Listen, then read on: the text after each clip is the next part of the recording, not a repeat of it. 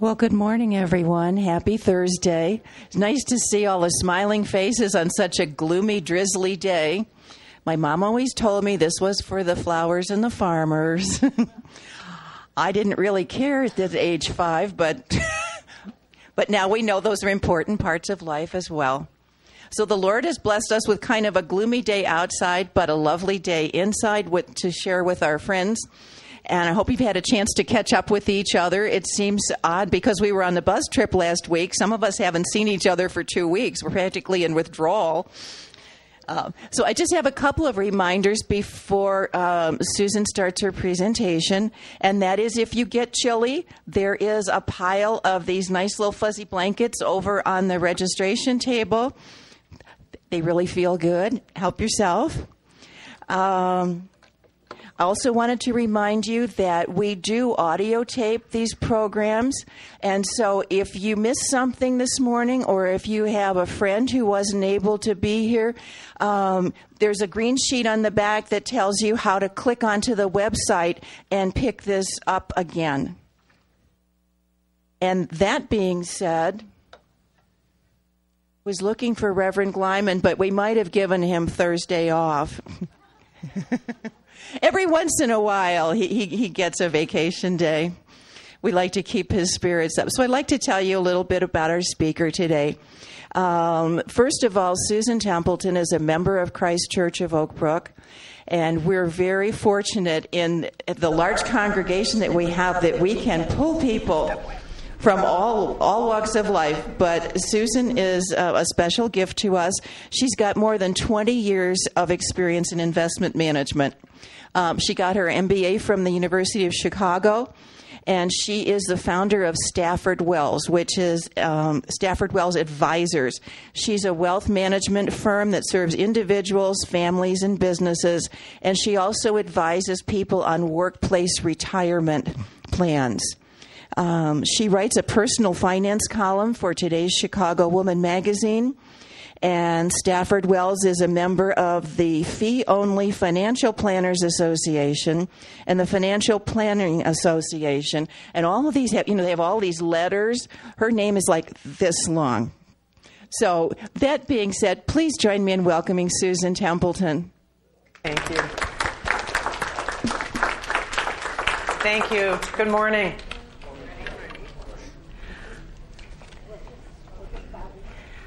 I've spoken a couple of times on this topic and different variations on how not to run out of money in your lifetime, and it seems to be a very, very popular topic.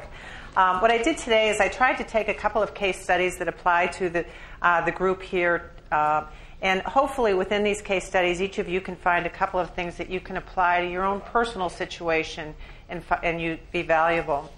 So I'll walk through both of these. If we could, can we wait for questions till the end?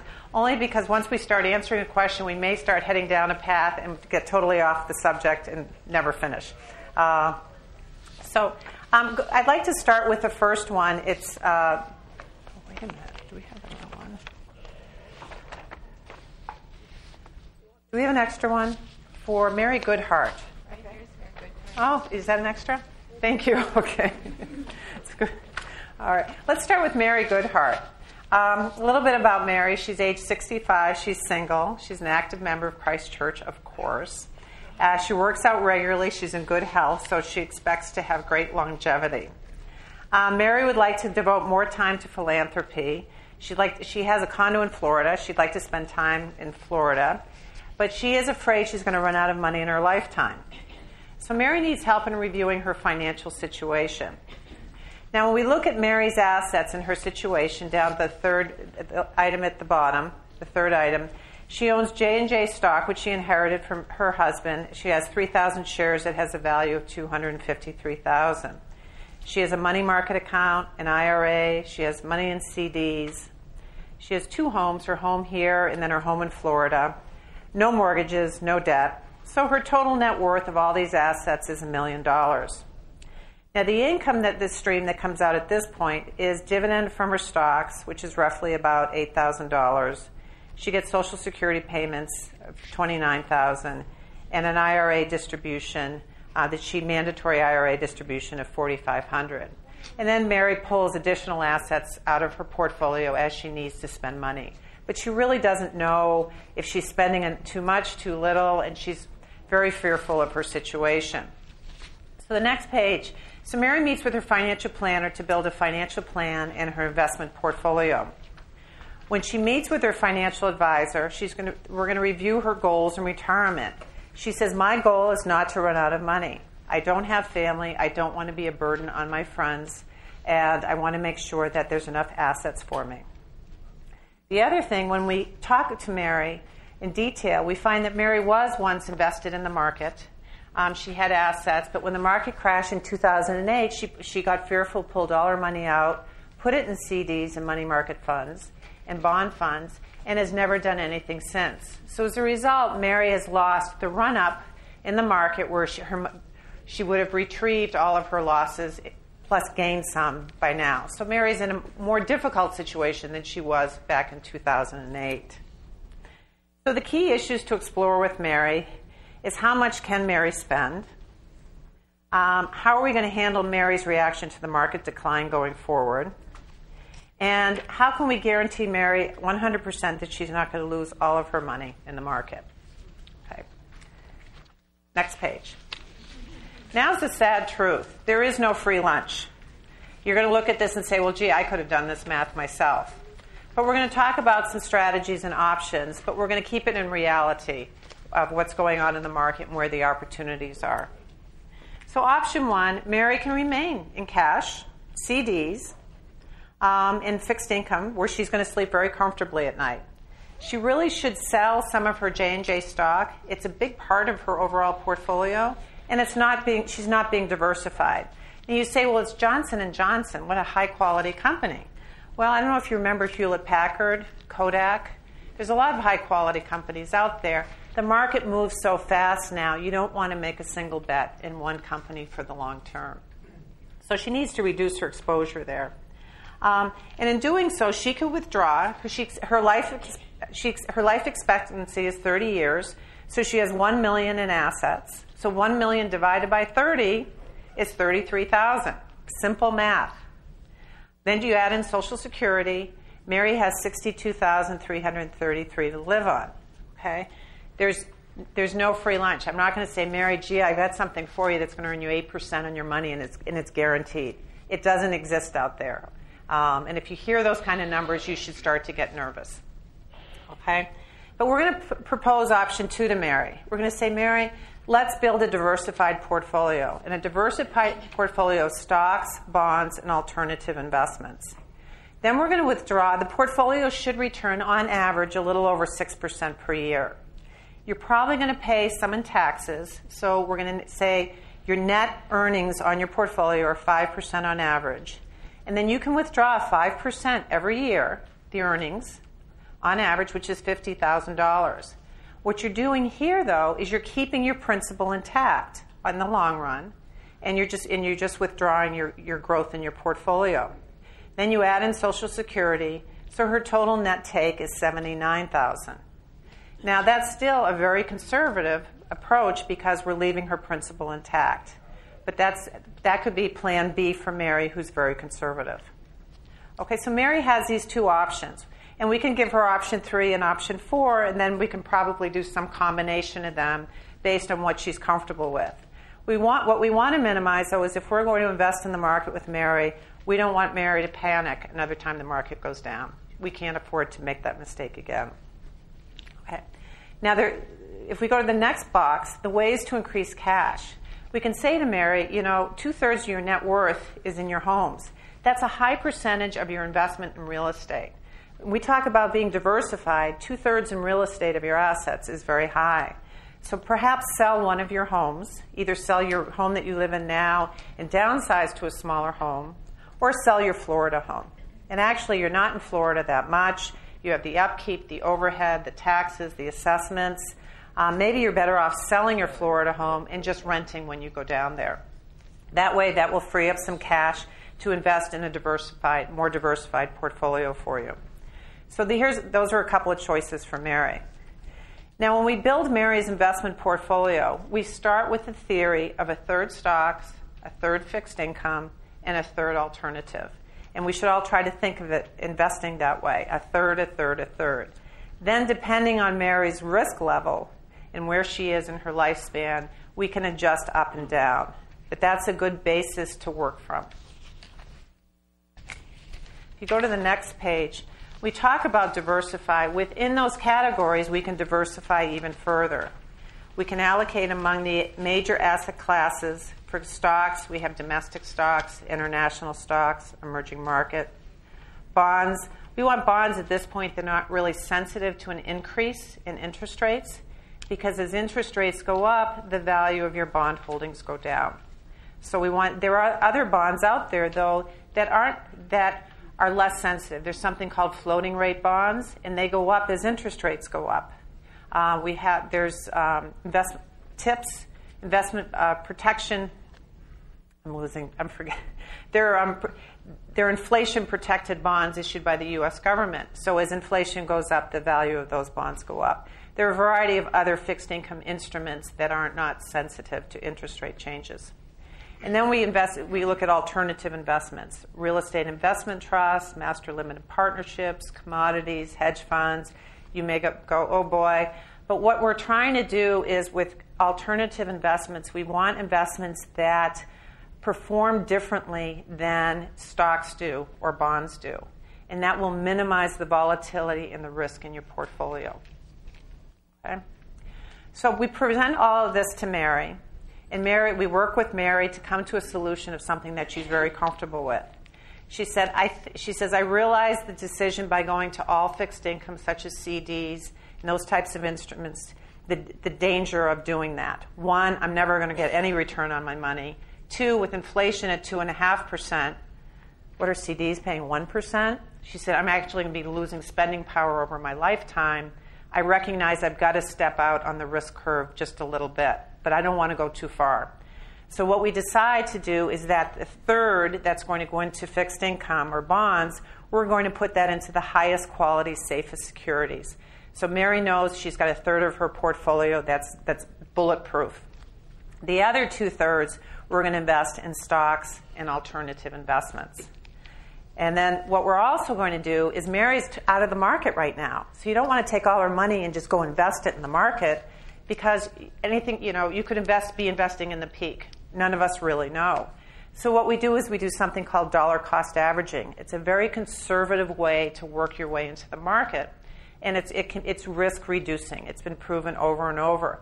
And we dollar cost average over a period of 12 months. In other words, we invest her portfolio very slowly over a period of 12 months rather than all at once. Okay. And then Mary's decided that maybe she doesn't have to have the Florida home, that sleeping well at night is more important than owning a lot of real estate. So she decides to sell the Florida home, free up some cash, and she can rent when she goes down there to visit. Okay. So that's Mary's situation. Hopefully she's all set moving forward and a lot more comfortable in the way that her portfolio is lined up. Next we go to Jim and Diane. Jim and Diane is the other handout. Oh. We got extra ones? Okay. I'm just afraid we start getting... Is that... Okay.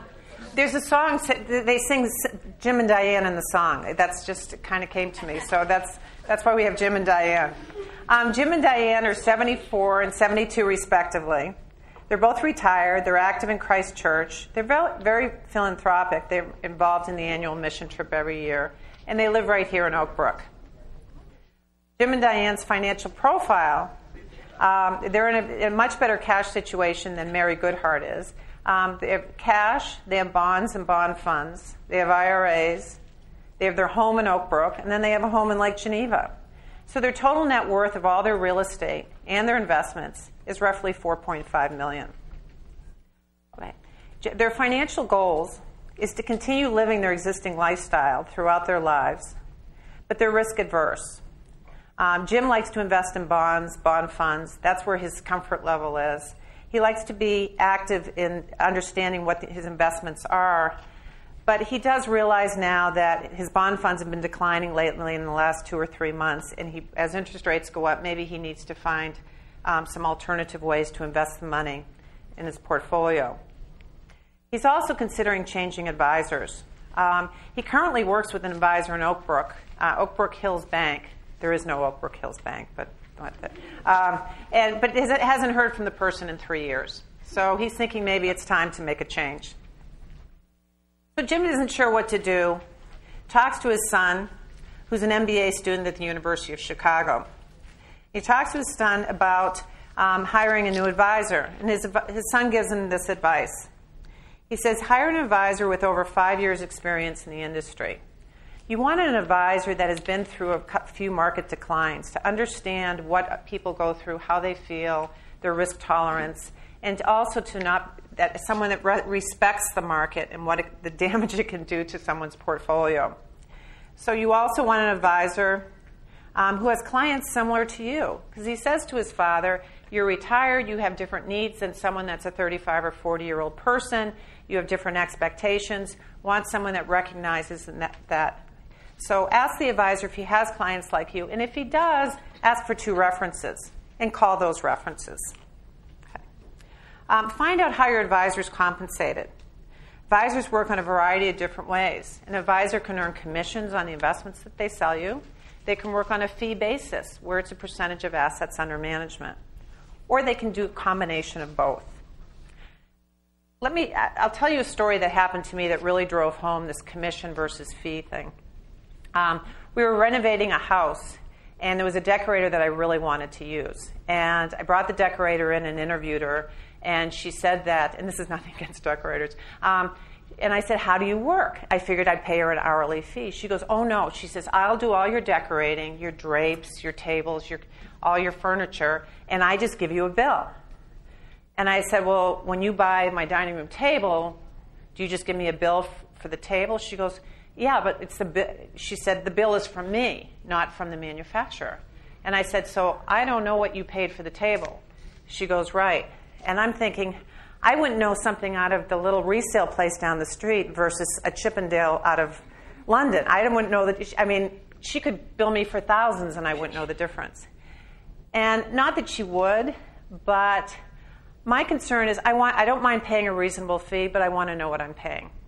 Well, the same goes when you're working with an advisor. You may want to know what you're paying. And if you're working on a commission basis, it actually is disclosed, but it's disclosed in that thick prospectus you get in the mail. So if you care to read it every time you make an investment to find out exactly what you're paying your advisor, you can, but there's a lot easier way to do it. In addition to that, by working with an advisor on a fee-only basis, your incentives are more aligned, your advisor's incentives are more aligned with yours. And let me tell you why. Because if you're working with an advisor that takes a 1% fee on your assets, the only way they're going to make more money is if they grow your portfolio. It's not about making transactions, it's about growing your assets. So your incentives are aligned. If the advisor is working on a commission basis, they're going to make money every time they incur a transaction. There's a lot of wonderful commission advisors out there, but how are you going to know which one has your best interests? This is a business relationship you have with this person. It's not a personal relationship, it's business. So set up the incentives, align your incentives correctly up front, and that way you don't have to monitor what your advisor is doing in as much detail going forward. So in addition to other advice that his son gives him, find a firm whose advisor is his firm is a registered investment advisor instead of a broker-dealer. Now, I should qualify everything. These are the opinions of the speaker here, and there are different opinions out there. So this is just my opinion on it. But a registered investment advisor, by law, is a fiduciary and does need to put your interests ahead of theirs. A broker-dealer does not. Okay.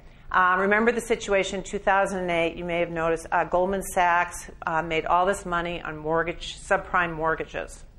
What they did is they packaged them up and then they'd sell them to their retail clients. They were subprime mortgages. They were mortgages that defaulted. the retail clients got the bad end of the deal. When the market fell apart, they lost a lot of money. Goldman Sachs made a lot of money on their clients. It was totally legal what they did. Unethical, yes, but illegal. So my feeling is, unless you want to monitor everything, get all your conflicts of interest out of the way and make sure you have a very pure relationship. Ask your advisor how often they're willing to meet with you. Semi-annually or quarterly should be expected. And if that's what you want, you should be able, that's a reasonable expectation and request. Okay. And also, some advisors do just investments. Other advisors do a little more financial planning and advising. So make sure you decide what you need from your advisor and ask them if they can do that for you. Okay. Then, this is something might be new that you can add to your bucket list, is does your advisor create an investment policy statement for you? This is something that we always used to do for big corporate pension plans, foundations and endowments, but now we're doing it for the individual investor. And an investment policy statement is an outline of what your assets are, your expectations, your goals, your fears, your spending.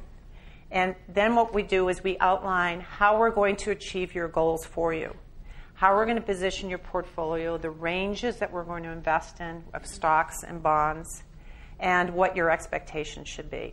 So it's all outlined in a document up front. So that way there's no surprises. It's a very fair request to make. Then once you get all of the above or whatever is important to you on this list agreed to with your advisor, make sure you get it in writing. Again, these are very reasonable expectations. You should feel very comfortable asking for every single thing that's on this list. Okay. So now we're going to... Jim and Diane have found an advisor that they like to work with. They've decided that they need to go forward. They've explained their concerns, their fears. And so the advisor looks at their assets and says, what we're going to do is we're going to do some bucketing. And we're going to create a bucket for you of safety assets.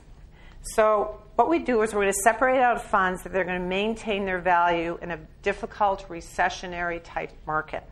Again, these are assets that would be invested in CDs or U.S. government types of investments. With Jim and Diane, we've decided that $1.5 million is how much they want to put in their bucket. That's their safety net. And basically, they've projected out that their lifespan is 23 years out, maximum. So we're going to take $1.5 million divided by 23 years. If the world falls apart tomorrow, they have $65,217 a year of safety money for the rest of their life, plus Social Security of $35,000. So they've got $100,000 a year no matter what happens.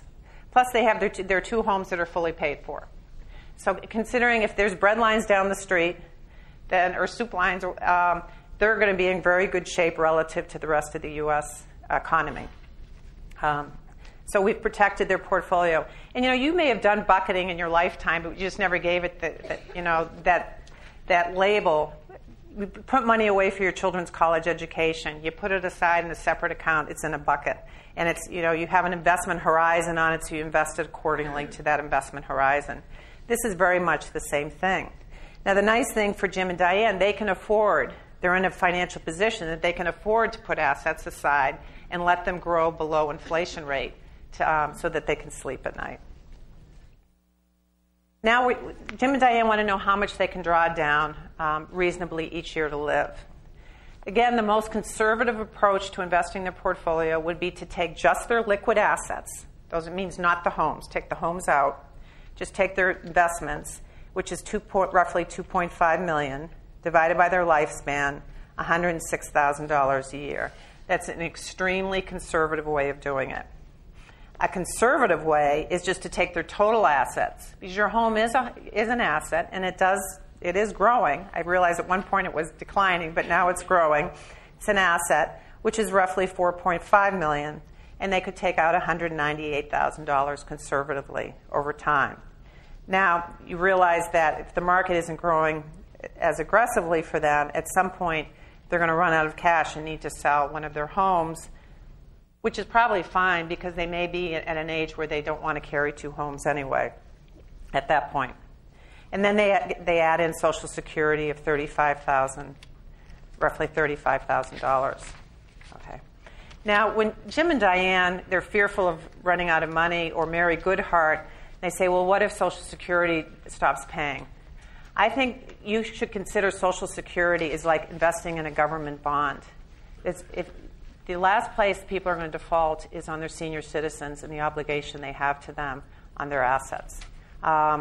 If they're going to change Social Security, they're going to change it with younger people that can afford to make up the difference in their lifetime. And the other reason that they're not going to touch Social Security is the greatest voting population is the seniors.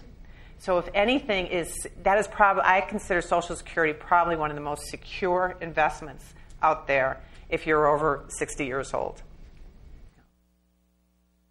All right. Now let's go to the next page. When you look at maximizing your returns in the portfolio, you should be looking at three things. Most people look at one. They say, well, what's my return? Well, that's one part of the portfolio is your overall return. But there's so many other ways to maximize the returns on your investments, and people overlook them. It's taxes, 1, 2, fees, 3, diversification. 1 and 2 are risk-free. So why aren't we doing more of it? We need to do more and more in this area, because if you're concerned about volatility, you've got 2 risk-free ways to help maximize your returns. Taxes are very important in your portfolio. Fees play a huge role, more than you think. And then diversification is critical. So let's walk through each one just briefly. Taxes, when you have in your portfolio, if you have high turnover types of investments, they're going to create short-term gains. Those are going to be taxed at your maximum tax rate. If you have bonds in your portfolio or bond funds, they kick off income, taxed at your maximum tax rate. Those types of investments need to be in your IRAs or tax-deferred type accounts. Now, if you have low turnover type investments, you hold long-term buy and hold kind of stocks, or stocks that are paying dividends. I'm sure a lot of you have those. Dividends are taxed at a lower tax rate. Capital gains on the sale of a stock over a long-term period is also taxed at your lower tax rate. Make sure you have those adequately placed in your tax-deferred versus taxable accounts. The other thing, which I don't have time to get into today, there's a real science to drawing down your IRA assets to minimize your tax exposure. So you want to look at, if you're taking out of your IRAs, be careful and work with your accountants so that it doesn't kick you up into a higher tax bracket. Okay. Managing fees.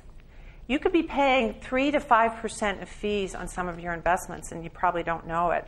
And in a mediocre market environment where the stock market's only earning 3 to 5% a year, you're going to end up with a zero return. So fees play a huge role in your portfolio. That's why when you talk with an advisor and interview an advisor, you want to know how much you're paying in fees to that advisor and how much you're paying in the underlying investments. Some investments are very expensive, and they don't justify it. One of the strategies that's come out in the last few years is something called exchange-traded funds. You probably heard the word before. They're like an index fund. I'm giving a generalization here. They're much. Remember, like Vanguard once came out with the first S&P 500 index fund, and the fee on that fund was less than 0.5%. Well, now these exchange-traded funds are like index funds, and they allow you to get into a variety of different asset classes at very, very low fees. It's very efficient. The fees on these funds could be as low as 1/4%. But you could go into a mutual fund where it has an active manager, and you could be paying as much as 1.25% to 2%. My argument is these exchange-traded funds are so efficient, and more than half the time they outperform the mutual fund. So why pay for the mutual fund, pay all that money if they're not going to give you added performance? That's not always the case, but I think it's something you need to consider. Fees play a huge role. The fees you pay your advisor and the fees that you pay on your investments. Okay. So we talk about taxes, we talk about fees. Those two are risk-free. The third is a diversified portfolio. That's risk reducing. And when you build your think about a third, stocks, bonds, and alternatives. Now, when I talk about alternatives, I talk about them because they can lower the volatility in the portfolio. There's some alternatives that act very much like stocks. Those aren't good alternatives. You want alternatives that act differently. We call it low correlation to the rest of the portfolio. Okay. So now with Jim and Diane, if we go to the last box, one, they've gone through the interviewing process. They've hired an investment advisor. They now have an investment policy statement about their plan going forward. They've reduced their fear because they've funded a bucket of safe investments. They've determined the amount of funds that they can comfortably live on. And they're maximizing the returns by managing taxes and fees and diversifying their investments. And happily ever after, we hope. Okay?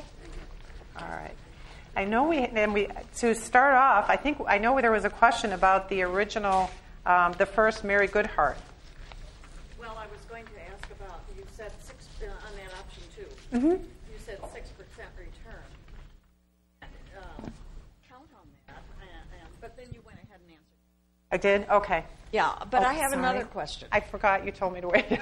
I have another question, and I'm going to utter the outspoken forbidden word, annuities. Mm-hmm. What is your viewpoint on annuities, and why are they considered the bad guys by stockbrokers? Because the annuities cannot be sold by stockbrokers? Is that it? Annuities can be sold by stockbrokers. What? And the question was, why are annuities bad guys and stockbrokers don't like them, and why aren't they selling them? I believe annuities are bad guys.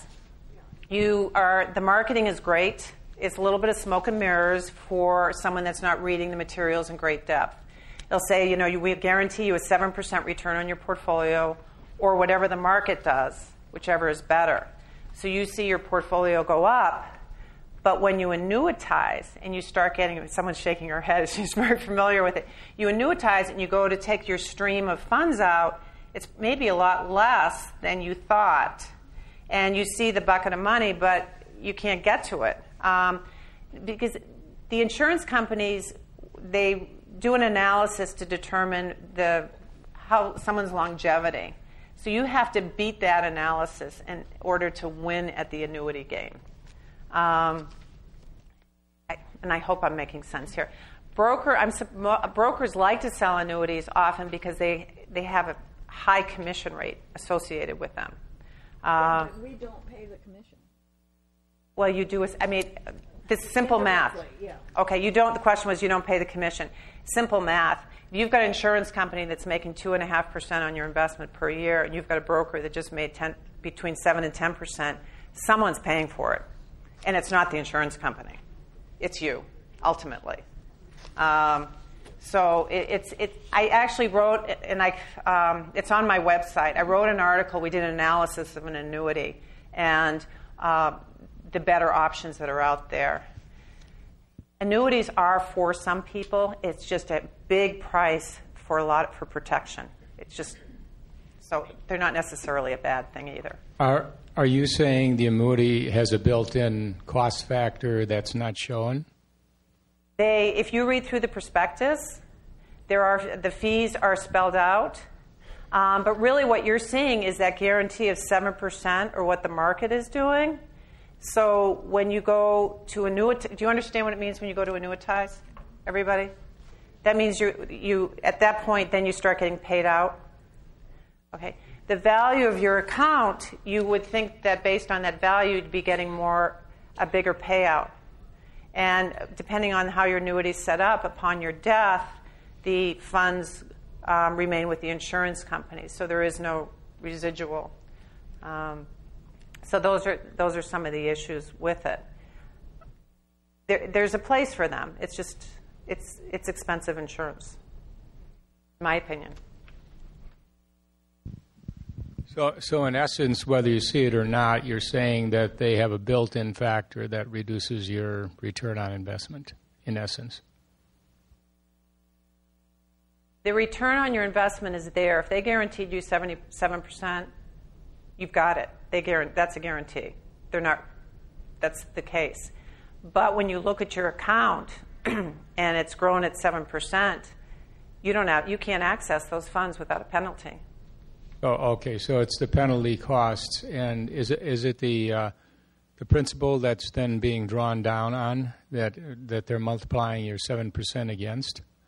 No, they're growing it. It grows at 7% annualized every year. So that when you start drawing down, it will start. The growth of the portfolio will start taking. It almost doesn't. Well, I understand where you're going. Are you talking about from a taxable standpoint? Taxable and real in pocket. Right. I'm not an expert on that part, but when you start drawing down, I'm not sure. It may, from a tax standpoint, matter where it's coming from. Okay, so you're saying, in essence, same amount of dough that you put in and did it in other things, you'll get a higher return. However, they factor it and play it in. I'm confused because I thought, they have to expose all that on the front end, and you're better off somewhere else in most cases. It's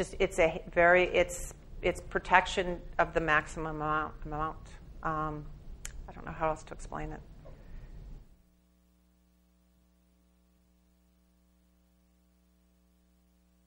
When, if ever, is it worthwhile to convert part of an IRA into a Roth IRA when you have to pay the tax on the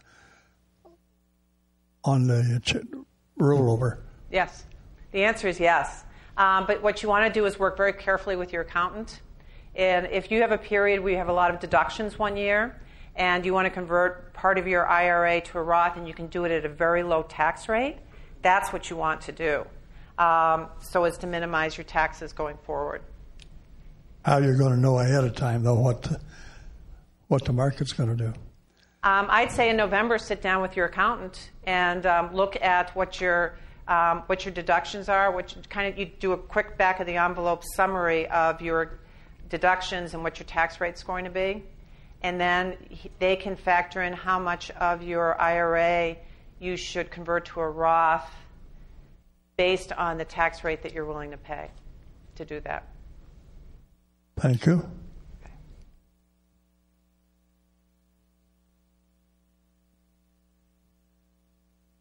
The only way I know how to define this question is, do you know the difference between the mission statement of a registered investment advisor and a broker-dealer? And what makes the registered investment advisor the safer bet for me, hypothetically? Okay. I want to change the word, though, from mission statement.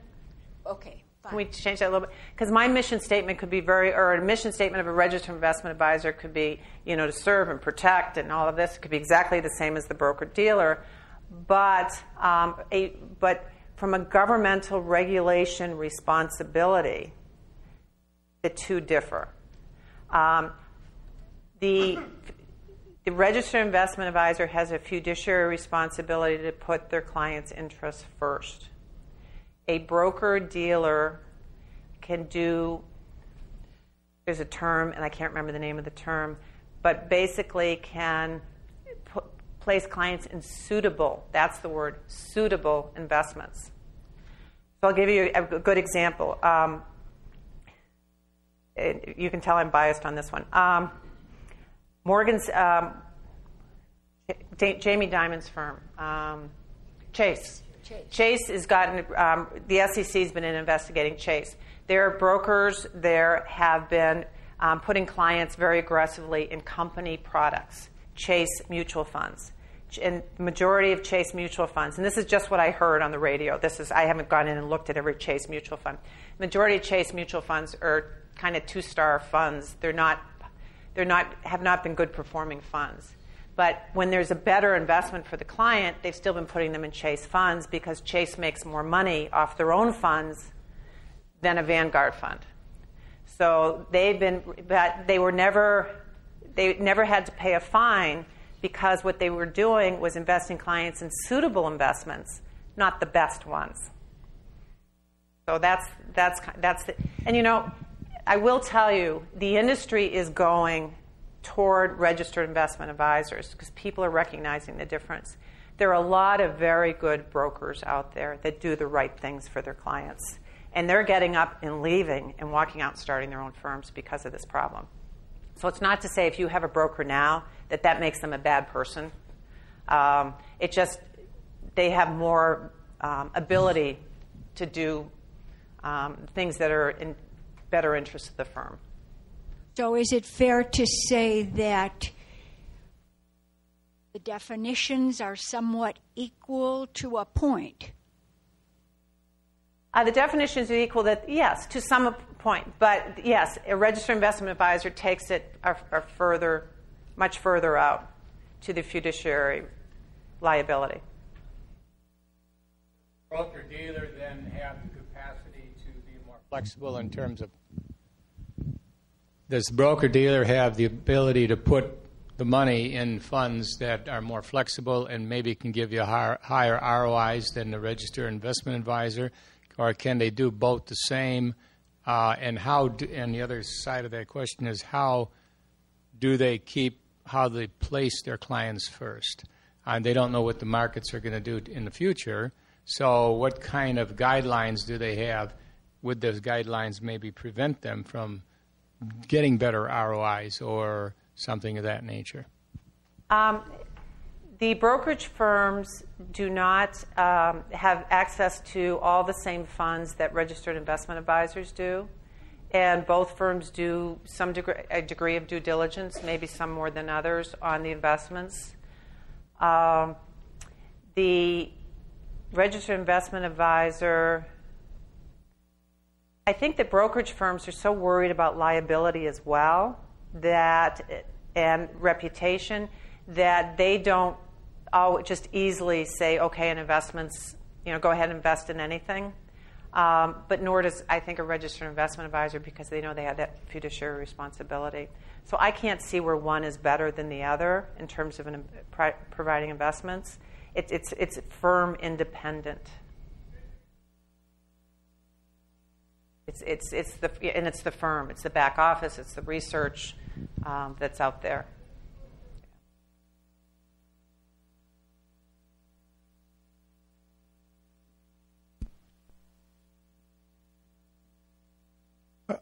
Just curious about where a broker leaves a large firm and strikes off on his own, but then he has to be tied in with another brokerage firm in order to get the paperwork and the payouts, and that's not quite very clear, but that's a general idea. Say if you left your large firm and went off on your own, then you'd need to have somebody to handle the payouts and do the bookwork.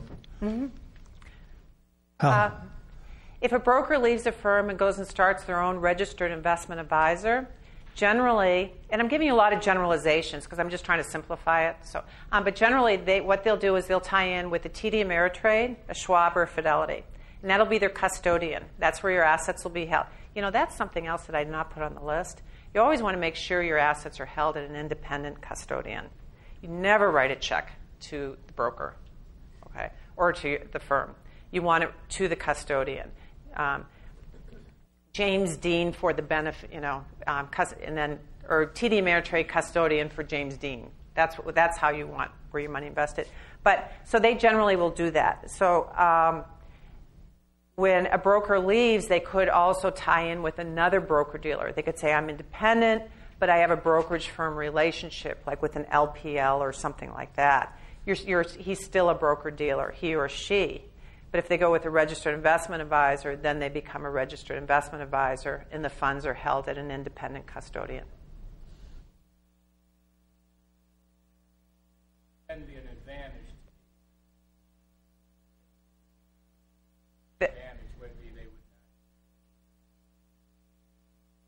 The question was, it would be an advantage then to go with a registered investment advisor because your assets would be at a TD Ameritrade or a Schwab.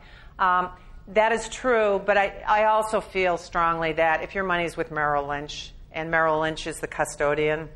I'd be pretty comfortable with that one. That's a pretty solid organization.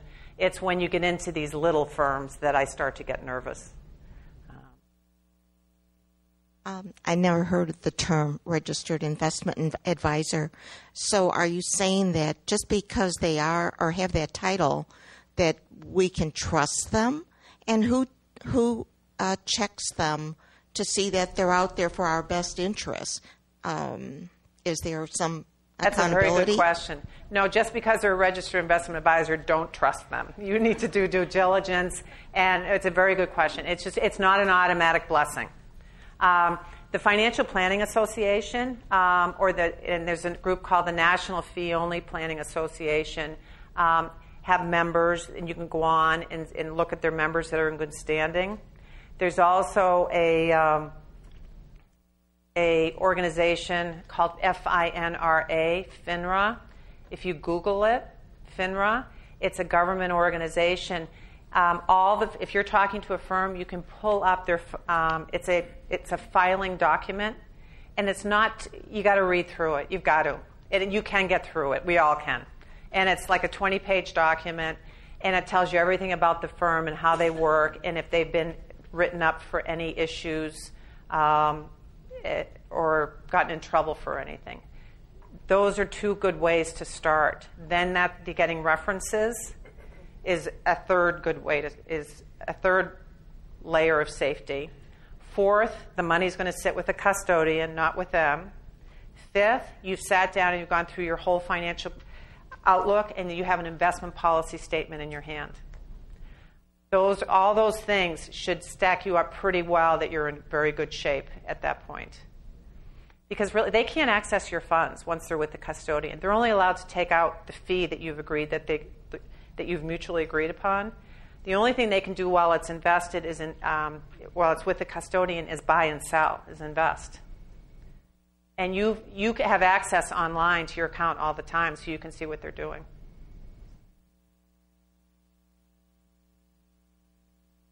When you have a fairly large IRA account, at 70 and a half, you start to take mandatory distributions, and if you don't, you're fined 50%. Correct. And what happened was mandatory distributions were taken out, and I was put in a totally different tax bracket, and I went into shock because it put me in another bracket totally. And I have a good CPA, and I thought maybe he made a mistake. And I checked it again, and was the same thing. Mm-hmm. I was put in a totally different tax bracket, so there goes your IRA as far as you're counting on that money. You know, that's Start that question from the top.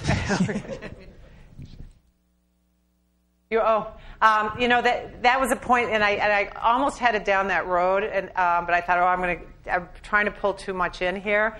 But by holding off on your IRAs and letting them grow and grow and grow, and then all of a sudden you've got those mandatory distributions, that's exactly what can happen. And you should, ideally you manage that going forward. You see that coming, you say, I'm going to start withdrawing earlier and bringing some of the assets down in that portfolio when my tax bracket's lower.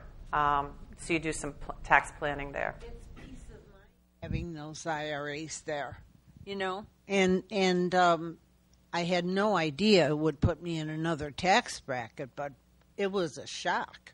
Yeah. That part of it is really a problem. And another thing is with Social Security, there were 2 years where we didn't get any increases. Mm-hmm.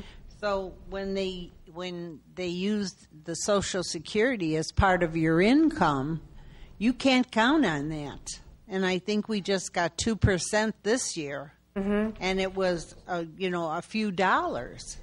So when that's used as an example for income for these people on the sheets, those are things that aren't always there. You have a point. I will say, the government, the way it calculates inflation, is a little different than we feel it when we're out there buying groceries or gas for our car. So it's frustrating because they do try to keep it tied with the inflation rate. I think we need to keep in mind that when IRAs were first established, this wonderful dream, they were imagining that most people, when they get to age 70 and a half, had lower income levels, and therefore the distributions would not necessarily kick them into a higher tax bracket. Obviously, does not apply to everybody. It does. You're exactly right, and that's and one of the things that I talk to my clients about that are in their 50s, I say, they don't do tax management. They don't sit down with their accountant in the middle of the year and look at this and do some tax planning. And they get kicked into these higher tax brackets in April, and they're crying. And I'm like, you did no tax planning. You could have avoided some of this. So, and one of the things that's critical is you do planning with your IRAs. Yeah, it's a very good point.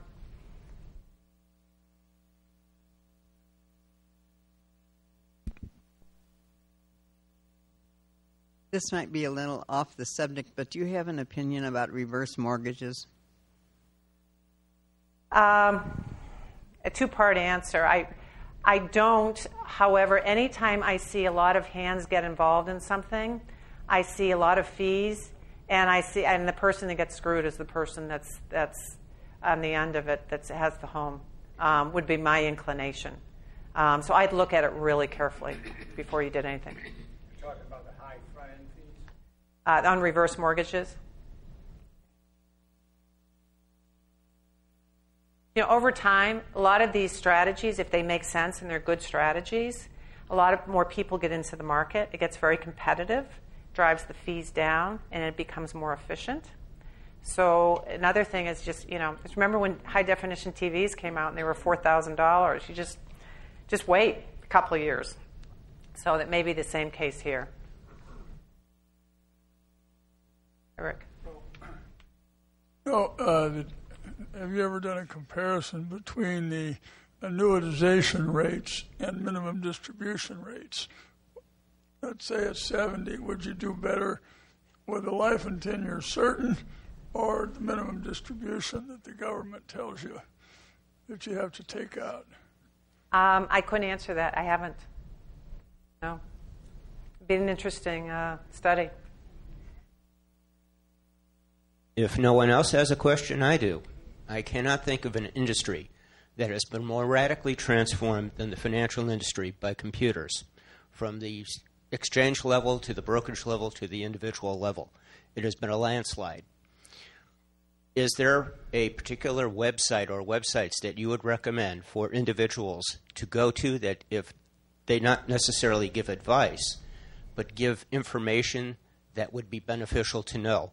There are many of them out there. There are legions of them. Can you think of some that might be a little bit better for individuals, that might be a little bit more helpful than others? I think two of my favorites is Kiplinger. They have an interactive software as well. If you want to do some planning, it's a simple interactive. You put in a few variables and you'll get results. Another favorite firm of mine is Vanguard.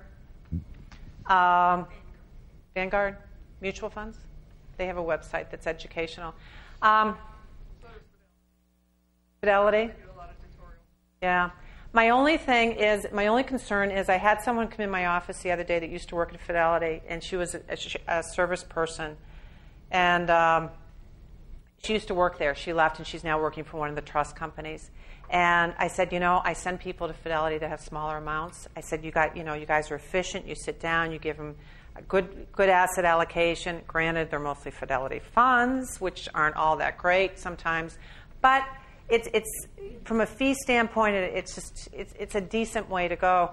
And she said I left there. She said I got tired because I had a client. She said I had 350 people that I worked with, that I serviced with individuals. She said one day Fidelity told me I had to sell 15 annuities within the week. She goes, I had to go through my list and see who I could sell an annuity to. I'm like, what?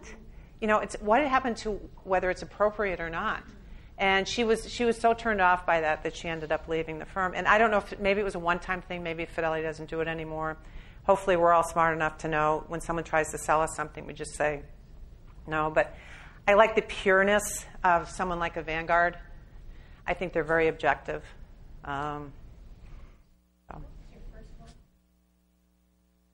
Kiplinger's, KIPLINGER.com, I think. They're my favorite.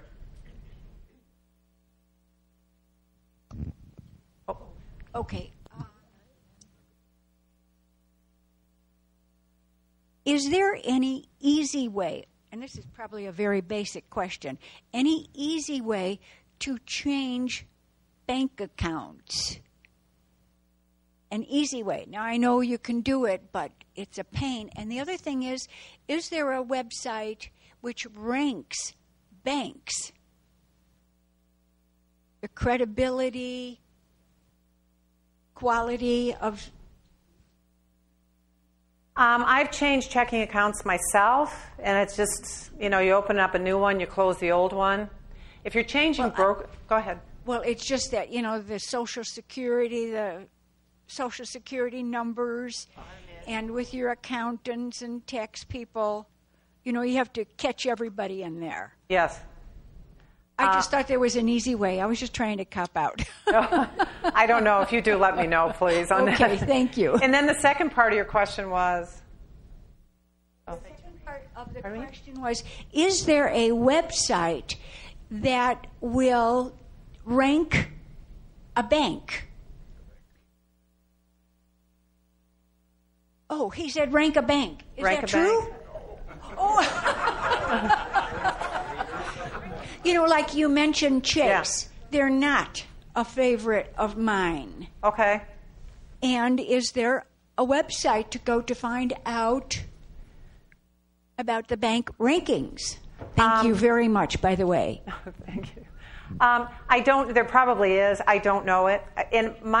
With our business and working with, we kind of intuitively, because you're in the business all day and you're seeing the banks that are trading out there, the public banks, and you kind of know the credibility and the quality because you're immersed in it all the time. And since I'm not particularly investing directly in banks, I don't have a need to go much deeper.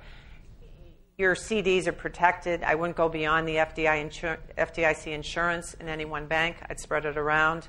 But we've looked at banks that have been poorly capitalized. I mean, they've just been a mess since day one. And the FDIC came in, Sheila Baird, and everybody got their money back. I mean, they have been consistent across the board, really good about it. So I wouldn't go to some podunk bank, just saying. But I think any of your Midwest or regional and larger banks, you're probably, as long as you just stay within the requirements. There are websites in that will guide and direct you regarding the banks. However, their criteria may not be applicable to you, or their criteria may be very good in one way but all screwed up in another as far as trying to change out of them. And the other part of it is you have to keep rolling it over or watching it all the time because banks continuously change in their capacity. So it kind of gets, yes, there is, but it's not necessarily a great guideline because they keep changing. If you have a kind advisor, they have access to banks through trade, like TD Ameritrade. You can buy CDs through TD Ameritrade, and they'll have a whole list of all the banks and the CD rates for 30, 60, 90, 1.5.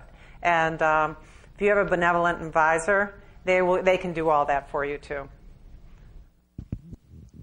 The other thing, there are certain banks that give favorable rates, shall we say, to senior citizens. Banks. Hinsdale Bank locally has an excellent program for seniors. You get a fee-free account. It's something to keep in mind because the larger banks like Chase and Citibank really nickel and dime you. I bet they do. That's a really good point. One other thing, Hinsdale Bank is my bank, and I went...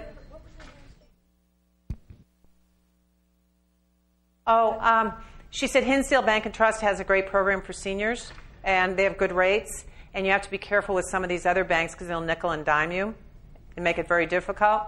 And I was just commenting, Hinsdale Bank and Trust is my bank. And a couple of years ago, I went in and put some money in a CD, and I didn't like the rate. So I walked in the president's office, and I said, I don't like this rate. And he said, I'll do better. And I was like, what? And I got a better rate just by asking. And then I went in a year ago and I asked again. They said no. So it doesn't hurt to ask. Right. Hi. Would the Ginnie Mae fund from Vanguard be impacted just as a regular bond fund would be impacted? Yes. It would be? Yes. Those are mortgage bonds. They behave a little bit differently, but they're still very interest rate sensitive, and we call duration or maturity sensitive. It's a shorter maturity rate, actually, than most bond funds are. I think it's 3 to 5 years. In my opinion, I'm a little worried of even short term because I think we might see more increase in rates on the short term than the long term. They want to keep mortgage rates kind of down. But on the short term, they want to help people by getting the better rates. So I can see short-term rates going up higher or as a percentage increase. Okay, more. Thank you. My personal opinion. That's just out of curiosity. I had dealings with Northern Trust several years ago. My mother had a CD in the bank. And they sent her a letter in legalese, and she didn't know what it was all about. But they had quit paying interest on her CD and sent this letter out, and I think they were charging her to have the money in the bank. I'm not sure about that. I was so angry at the time. But they quit paying and sent that letter out to her, and she didn't understand what was going on. Till somebody in the family finally caught up with the letter, and I haven't had any use for Northern Trust, and it's supposed to be such a wonderful institution. So there. That's an interesting story. Thank you for sharing that. I have to come to their defense. Everything for me, and they've been fabulous over the years. One advisor, I have a financial planner, and before anything is done, she will go over the account with me, but then she takes down to the big quarters, and instead of having just one person give an opinion, they go through their channels and find out whether that's correct. Now, what the gentleman is saying there, I think you might have been a little misinformed, because I have had this, that's never happened. And I've been with them for years, and I wouldn't change because they put me in a wonderful position. Okay, so we got a pro and a con. And banks are like anything else; they're made up of people. Everybody's had a bad hair day, and I know we're all enjoying Susan. Instead of taking a formal coffee break kind of thing, I don't want to disrupt the flow of questions. If you need to take a bathroom break, get another cup of coffee, whatever, just go ahead and just do that. And we're going to keep picking her brain as long as we can keep her. There's one back here.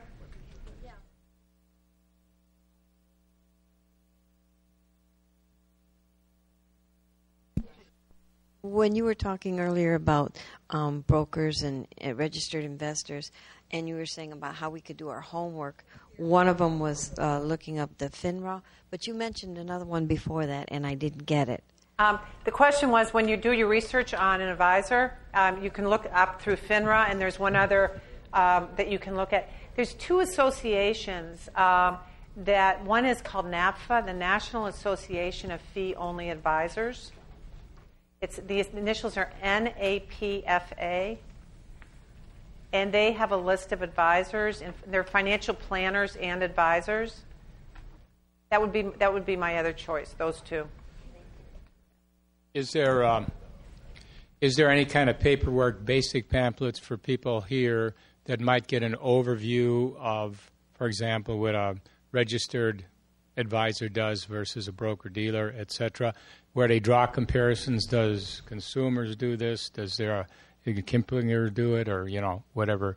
Is there some general basic foundational guidelines for people? There are not general. There's not like a chart, the check marks on one side and the other. However, what I can do is I did some research and wrote a story on this for Today's Chicago Woman, and I can send it to Karen if you like, and she can disseminate it.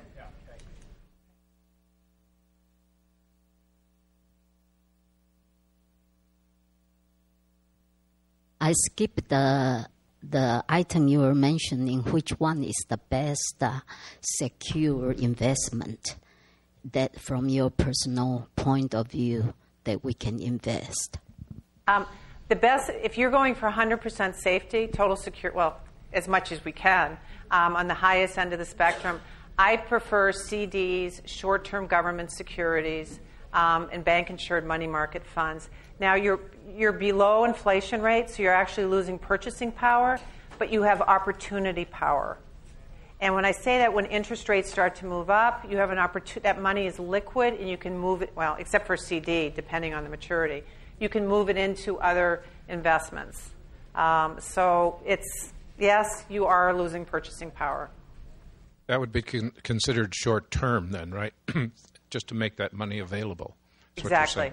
Yes. When you are talking about short term, how many years is it? Or 6 months? Or 1 year?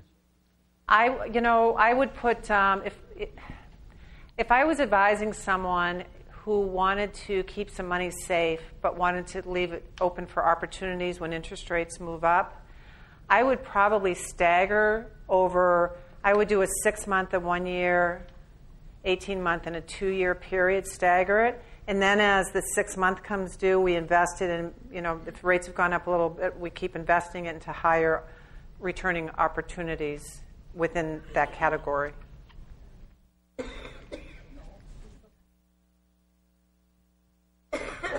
At this time, with the stock market in pretty good shape, should you have CDs or put the CD money in the stock market where it can grow, even short term? Okay, the question is, do you put the money in CDs or do you invest in the stock market now? That's market timing, and most people that do market timing get it wrong more than 50% of the time. So I'm not a I can't tell you what's going to happen, what the economic information is going to come out, what the earnings rates on corporations.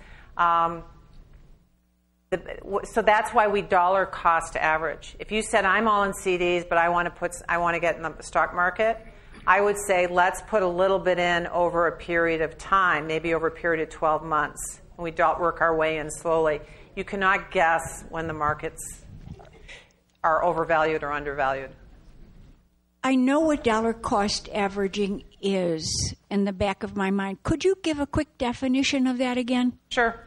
You want to invest $1,000 into the stock market. It's sitting in cash.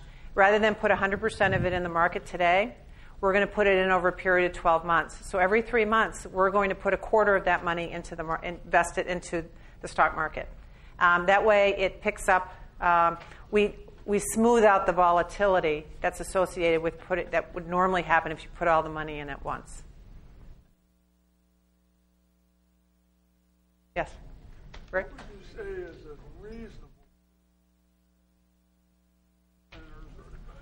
Good question. What is a reasonable fee to pay a financial advisor? If you have assets of under $1 million, assets that they're managing, maximum 1.5%. I would say anywhere between $1 and $3 million, around 1% is probably reasonable, give or take. It depends what they're going to do for you too. If they're doing a lot of financial planning, you might be paying a little bit more.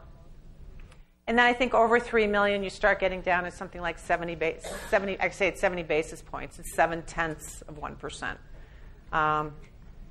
Those are general numbers. If you've got somebody you really like, they do a lot of work for you, and they're charging you a little bit more, I think you're fine. 3 on up. You want me to keep going higher? Okay. Well, that's right. Okay. So when you say 1.5% under $1 million, is that per year on your total portfolio? On assets under management. On assets. Assets under management, 1.5%, and then you're going to be paying fees on the underlying investments. Yeah. So if you've been in a brokerage situation where you're paying commissions, you've been paying a lot more than that. But now you're seeing it, so it looks like a lot. But in reality, you're probably going to be paying less than you were before.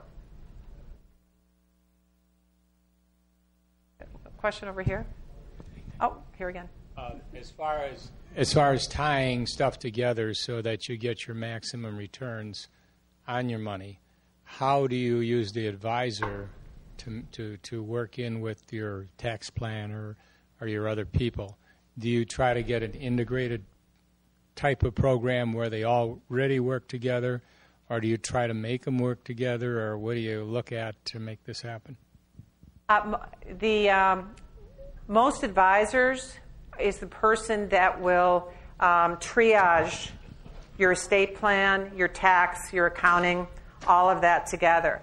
And the reason is because they're the ones that are meeting with you on a regular basis. You probably don't meet with your state attorney on a regular basis, especially for what they charge. Your accountant's probably charging you an hourly fee, too. So your advisor is charging you a percentage of assets, so you tend to use them more because you figure I'm paying them anyway. And so they're the person that really knows your whole picture and your whole story. And then they can tell you, they can say, with this happening or something happens in a child's life, you need to talk to your state attorney and amend your estate plan. Or you need to talk to your tax advisor because I can see this coming down the road. And they should be helping you coordinate. Are you saying then the focus of the people here, and myself and that, should be to go with the advisor first and get one that's good and understandable and knowledgeable about your situation, and then use him to triage into all the rest of the people, or to use him as the person to triage for you? I mean, is that what you're saying? The question is, do you start with an advisor first and then let them triage? I see two scenarios. I see people going to their advisor first. I also see people going to their state attorney first and then moving over. Generally, the advantage of going to your advisor, I'm putting more work on the advisors, is by going to them first, is they can help you put together an outline. You know what your assets are by the time you're done with the advisor. You know where you stand. You know how much you've got to spend. You know how much, hopefully, when you leave a legacy is there. And having that picture, then they can help you outline what you want to accomplish in your estate plan. Then you can take that to your state attorney, and you're working more efficiently with your state attorney. And they charge at $300 an hour. You want to work efficiently with your state attorney. So that's putting more work on your advisor. But if they're willing to do it, a lot of advisors are. In order to manage your money, they've got to understand your situation. They need to understand the big picture. So to do it right.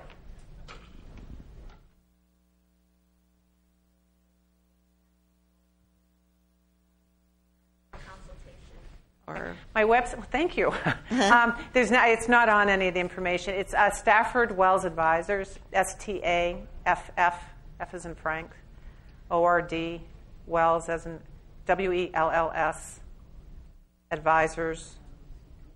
That's an ORS at the end. .com. It's long.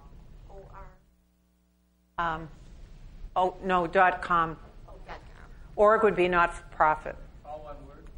Stafford Wells Advisors, yes. .com. Yeah. Typically, and I think you should expect this with anybody that you go to interview, most advisors, and I do the same thing, is I'm willing to sit down for a half hour, 45 minutes, go over your information, give you some ideas, help you get a handle on what you're doing. And if you think that there's an interest there, then we can go forward and talk in more depth about working together. But this is a business. It's a business of making a difference. Where are you located? Oakbrook, on Spring Road. Yeah. Oh, back here. Okay, I'll be right there. Okay. Could you give us a quick synopsis on the positives and negatives of market timing? Sure, I'll give you I can answer to this one only because I see everything. People bring me statements. I've seen it all come across my desk. Market timing means going in and out of the market based on when you think there's an opportunity. Extreme market timing means going all the way into the stock market and then all the way out. You're betting. Every time you go in and out, you create a taxable transaction, first of all. So if you're winning, which is great, you're going to pay the maximum tax rate on your gains, assuming it's not in your IRA. Okay. Second, on average, market timing doesn't work. It's hard to find a market timer advisor out there. They don't last very long because you just can't guess the market. So I guess that's the thing. One, it's return reducing, and two, it's not tax efficient. Oh, There so here she is, yeah. Yeah. Earlier in your talk, you made a couple of references to life expectancy, and one of them was the lady who's 65 and 30 years. So how are you coming up with those life expectancies? Is there a chart or something you use? I ask my clients. People, I think, intuitively kind of know where they're going to end up. Pardon me? No. And then you add another 5 onto it just to play it safe. But I usually ask them. The insurance companies have charts and age is going up and everything, and so you can use that. But sometimes if there's a history of illness in your family, or how you personally feel about your health, and so we just make sure we take what's reasonable for you and then add a few more years onto it. And also, if someone is not particularly interested in leaving money for family members, I mean, in our case, we have no children outside of, some philanthropic desires. We're it's kind of a game of, how do we, make this last and not have a lot left over. And so that strategy would be different than, say, somebody who's looking. Yeah. Absolutely. And there's a lot of things you can do philanthropically where you can gift assets but still use them, and you get the tax deduction. So you get to use them in your lifetime. You get a portion of it is tax deductible right up front. Oh. And then upon your death, it goes to the charity. And the charity's recognizing you for it now, as opposed to when when they should be recognizing you. And would an advisor be able to steer you in those directions? Absolutely. There's also something else. And as much as I'm not a big fan of annuities, there are gift annuities that are kind of interesting, because if you gave them, say, $50,000, the rates that they pay on annuities could be around 6%. And part of it, your gift is deductible up front, and then you get that stream of income for your lifetime. And then once you decease, the remainder, if there's anything left, goes to the charity. There's some really interesting things you can do with gifting. Yeah. Oh, wow. Thank you. Oh, I just wanted to run this by you. I know you said you're not good with annuities or not real well-versed with them, and neither am I. And I've always heard they're bad and whatever. But I was thinking, rather than, I've had advisors who want me to put a really big amount into an annuity, and then your money is just locked up forever in those life annuities. But what do you think about putting $10,000 or $15,000? They have annuities for 10 years where you could put $10,000 or $15,000, which isn't a huge amount of money. It's a smaller amount that would pay more than a CD and maybe interest on a money market. I'd feel safer. I don't want to lose 10 or 15,000, but I'd rather lose that than 100,000. Mm-hmm. So I was wondering, I was considering that, because I don't know what you know, and I find this very hard to understand. It's hard. The investments are hard for me to comprehend. Your comfort level is what's critical, and I think that's the most important thing. I have a client that got a big settlement, and he came to me. He's a very smart man, MIT grad, very smart man. And he said, I'm going to put a portion of this in an annuity. And I said, let me run the numbers for you. And I got the annuity, and I got the fact sheet, and I ran the numbers for him. And I said, it really doesn't make sense. He goes, I know. But he said, it makes me feel comfortable. So he understood it, and he made that decision. So there's nothing wrong with it. I think long-term care has an important part in someone's portfolio, but not always, and it depends on the situation. When I talk with other advisors, they say they all put their clients in long-term care. But I say, do you personally have long-term care? And 75% of them say no. So there's something telling there. But I think, so my feeling on it, and this is kind of an intuition thing, talking with people, is if there's a history in your family or you're concerned, I think long-term care makes a lot of sense. We're not exactly sure where it's going in terms of pricing, but it's protection, it's peace of mind, and I think that's a very valuable thing. And you can't necessarily put a price tag on that. If you have sizable assets and you can self-insure, that might be a better way to go. And we usually try to look at that and decide what the best direction is to take. How efficient are they in terms of their contracts and so forth, as far as there's no ROI that you look at them? You're just looking at the protection. Is that correct? You're looking at the protection, although somebody sent me one the other day that said if you don't use it, you get your money back. And I thought this is really interesting tactic, because when you think about your auto insurance, you get a ding in your car, you don't want your auto insurance to go up, so you go pay for it out of your pocket. If you go into long-term care, maybe, and you think it's only going to be for a few weeks, you're not going to tap into your policy because you figure I'm going to get my money back. So I think it's a real interesting kind of approach. But other than that type of situation, it's not an ROI. It's an ROI personally. Writing this stuff, how can you be sure that the underwriting is going to be there? I'm going to give you a brief answer, and then I'm going to get Linda. She's going to address this here.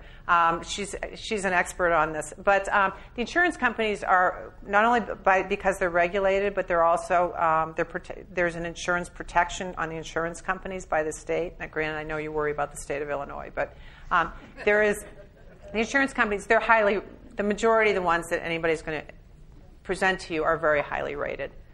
So I think you should feel pretty comfortable from that standpoint. Go ahead. Yes, just to let you know, very important, there is a return of premium that you can get on long-term care. That's one of the options. And, we customize it to what you need and what you want. So, and we do underwrite, yeah.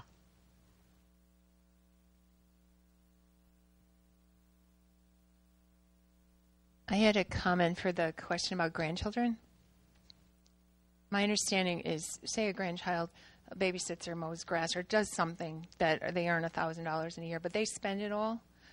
But because they earned, say, $1,000, my understanding is then maybe the grandparent wants to give them $1,000 in a Roth IRA. So my understanding is that it can be as much as the child earned, and then you put it in a Roth. And when my son was in college, a freshman or something, I read an article about if a person earned $2,000 a year from 16 to 20 and put it aside, and this is a few years ago when things were earning more like 6%, but if you only put that $8,000 away when you were under 20 and left it alone till you were 65, in those rates you'd have $1 million when you were just on that. So he got all inspired, and so in his summers he earned $2,000. And, we have a neighbor who's 80 who was mowing her grass, and she was so amazed. He was like, I'm saving for my retirement. And he did. And when he'd go out to be with his friends at a restaurant, he would drink water. Instead of paying to take a girl out to a movie, he would bring her to our house and show her a video. And he saved that money. He got a really good return. And then now he's married with a baby, and I think they used that Roth IRA to buy the first house. So he impressed the neighbors by saving for his retirement. He was very motivated. He did that himself, but then my neighbor, who's older than I am, she actually funds her grandchildren's Roth IRAs up to the amount they've earned. So there are ways you can help people. Those Roth IRAs that never are taxed are just wonderful if they put it away for a long time. Yeah, great idea. Also, we do educational workshops, and we'd be happy to educate grandchildren and whatever. So if it's something we want to do here, sounds good.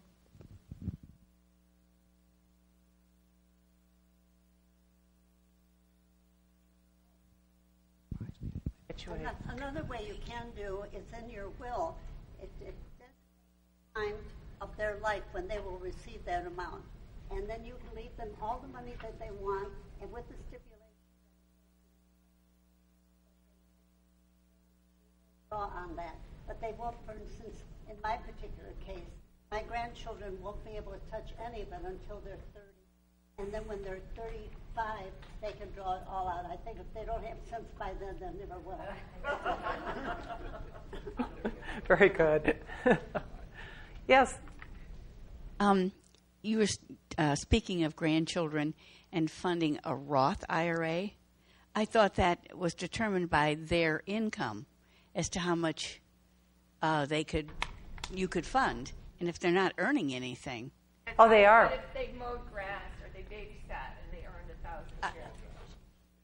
If they do earn money, if they have an income, then they can have a Roth. But they have to have income. They have to have income. Right. They have to have a job. And you have to know how much it is? Or can you just put in the full amount? You can't. You can only put in the amount that the child makes. So you need to know, if you want to maximize it, you need to know how much they've made. Okay, thank you.